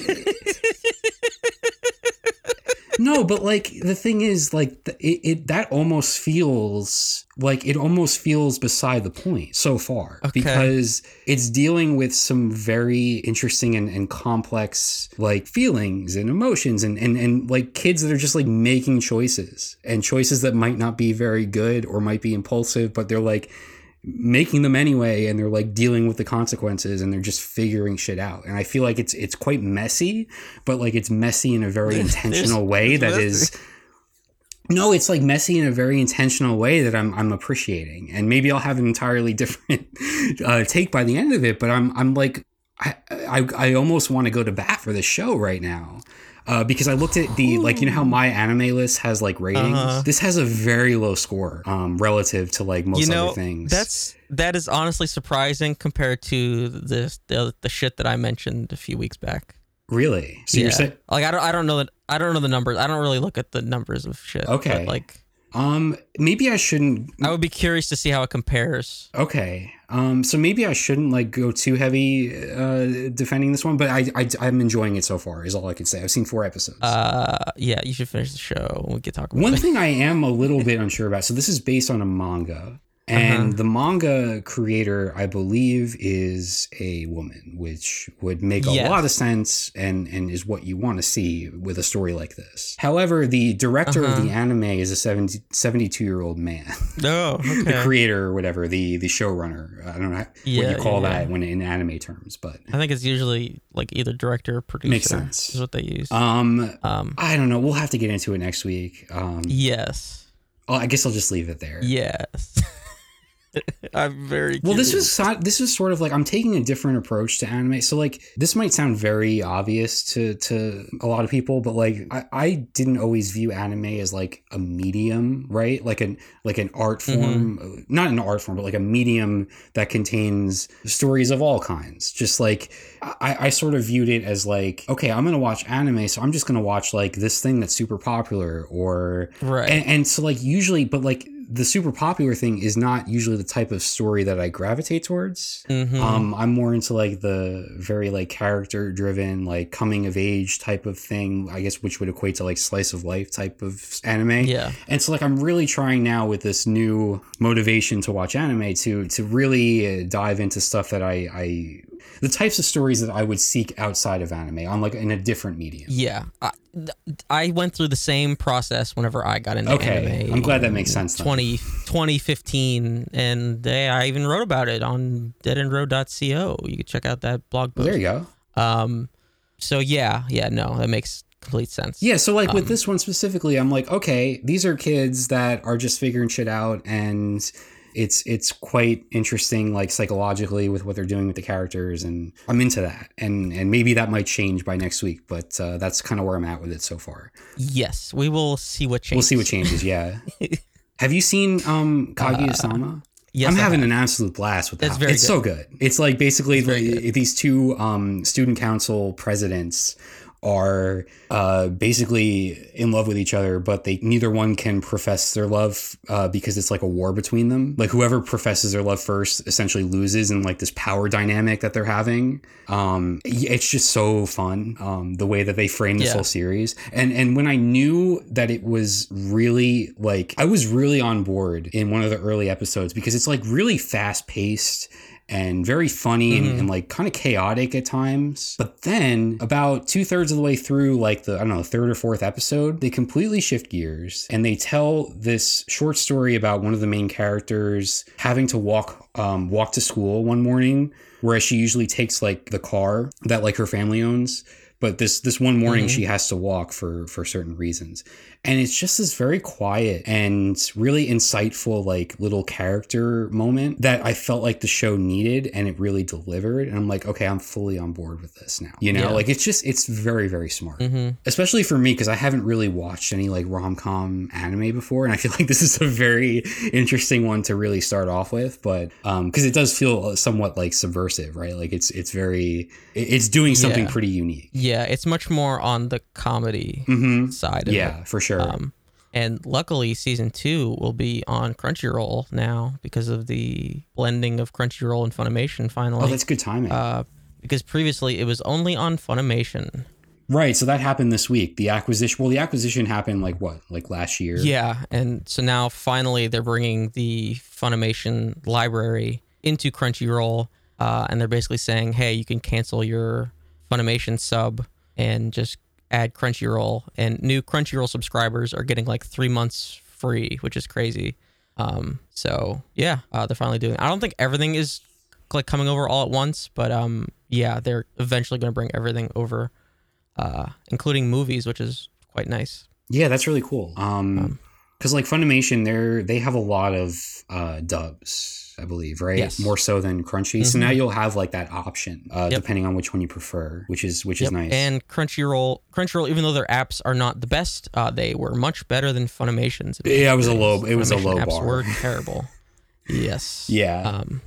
All right. We have to go. I apologize. Yeah. Like, let's talk about this next week, but I'm going to dive into it for the next 10 minutes. Yes. We will talk more about those shows next week. I do want to mention, let's all be cool about the theme song change. Let's not say anything to anybody, because licensing music's a pain in the ass. It didn't get dinged. I'm using a song from a discarded side project that nobody mentions anymore. Let's just be cool. Super underrated, all right? by the way. It is. I can't believe it didn't get dinged, and a TikTok did. Which one? Which TikTok was it? I don't know. Something Leroy Brown or something. I don't know what the fuck that is. I didn't go back in and listen to it after it got dinged. I was just like, oh, that's like I looked at the time and I was like, oh, that had to be the TikTok segment. So yeah, let's all be cool. Let's just be cool. Facebook accepted the profanity-free advertisement, so we're going to be advertising on Facebook. Get some people coming in, hopefully, that check out the show. Yeah. And if you did, welcome in from Facebook. As always, you can follow me on Twitter at DeadEndRoad. Check out the Facebook, facebook.com/DeadEndRoadTV. Check out the Twitch, twitch.tv/DeadEndRoadTV. I stream Final Fantasy 14 and some variety games whenever I get the chance. And you could do YouTube search for DeadEndRoad TV. Check out clips from the show and full episodes of the podcast. And you can email us literally anything at all, like your feelings on Citrus at video@deadendroad.co. And you could give us a rating on your podcast app of choice if it allows you to do so. All right, we'll be back next week with somehow probably an even longer show than this one. All right, we'll see you then.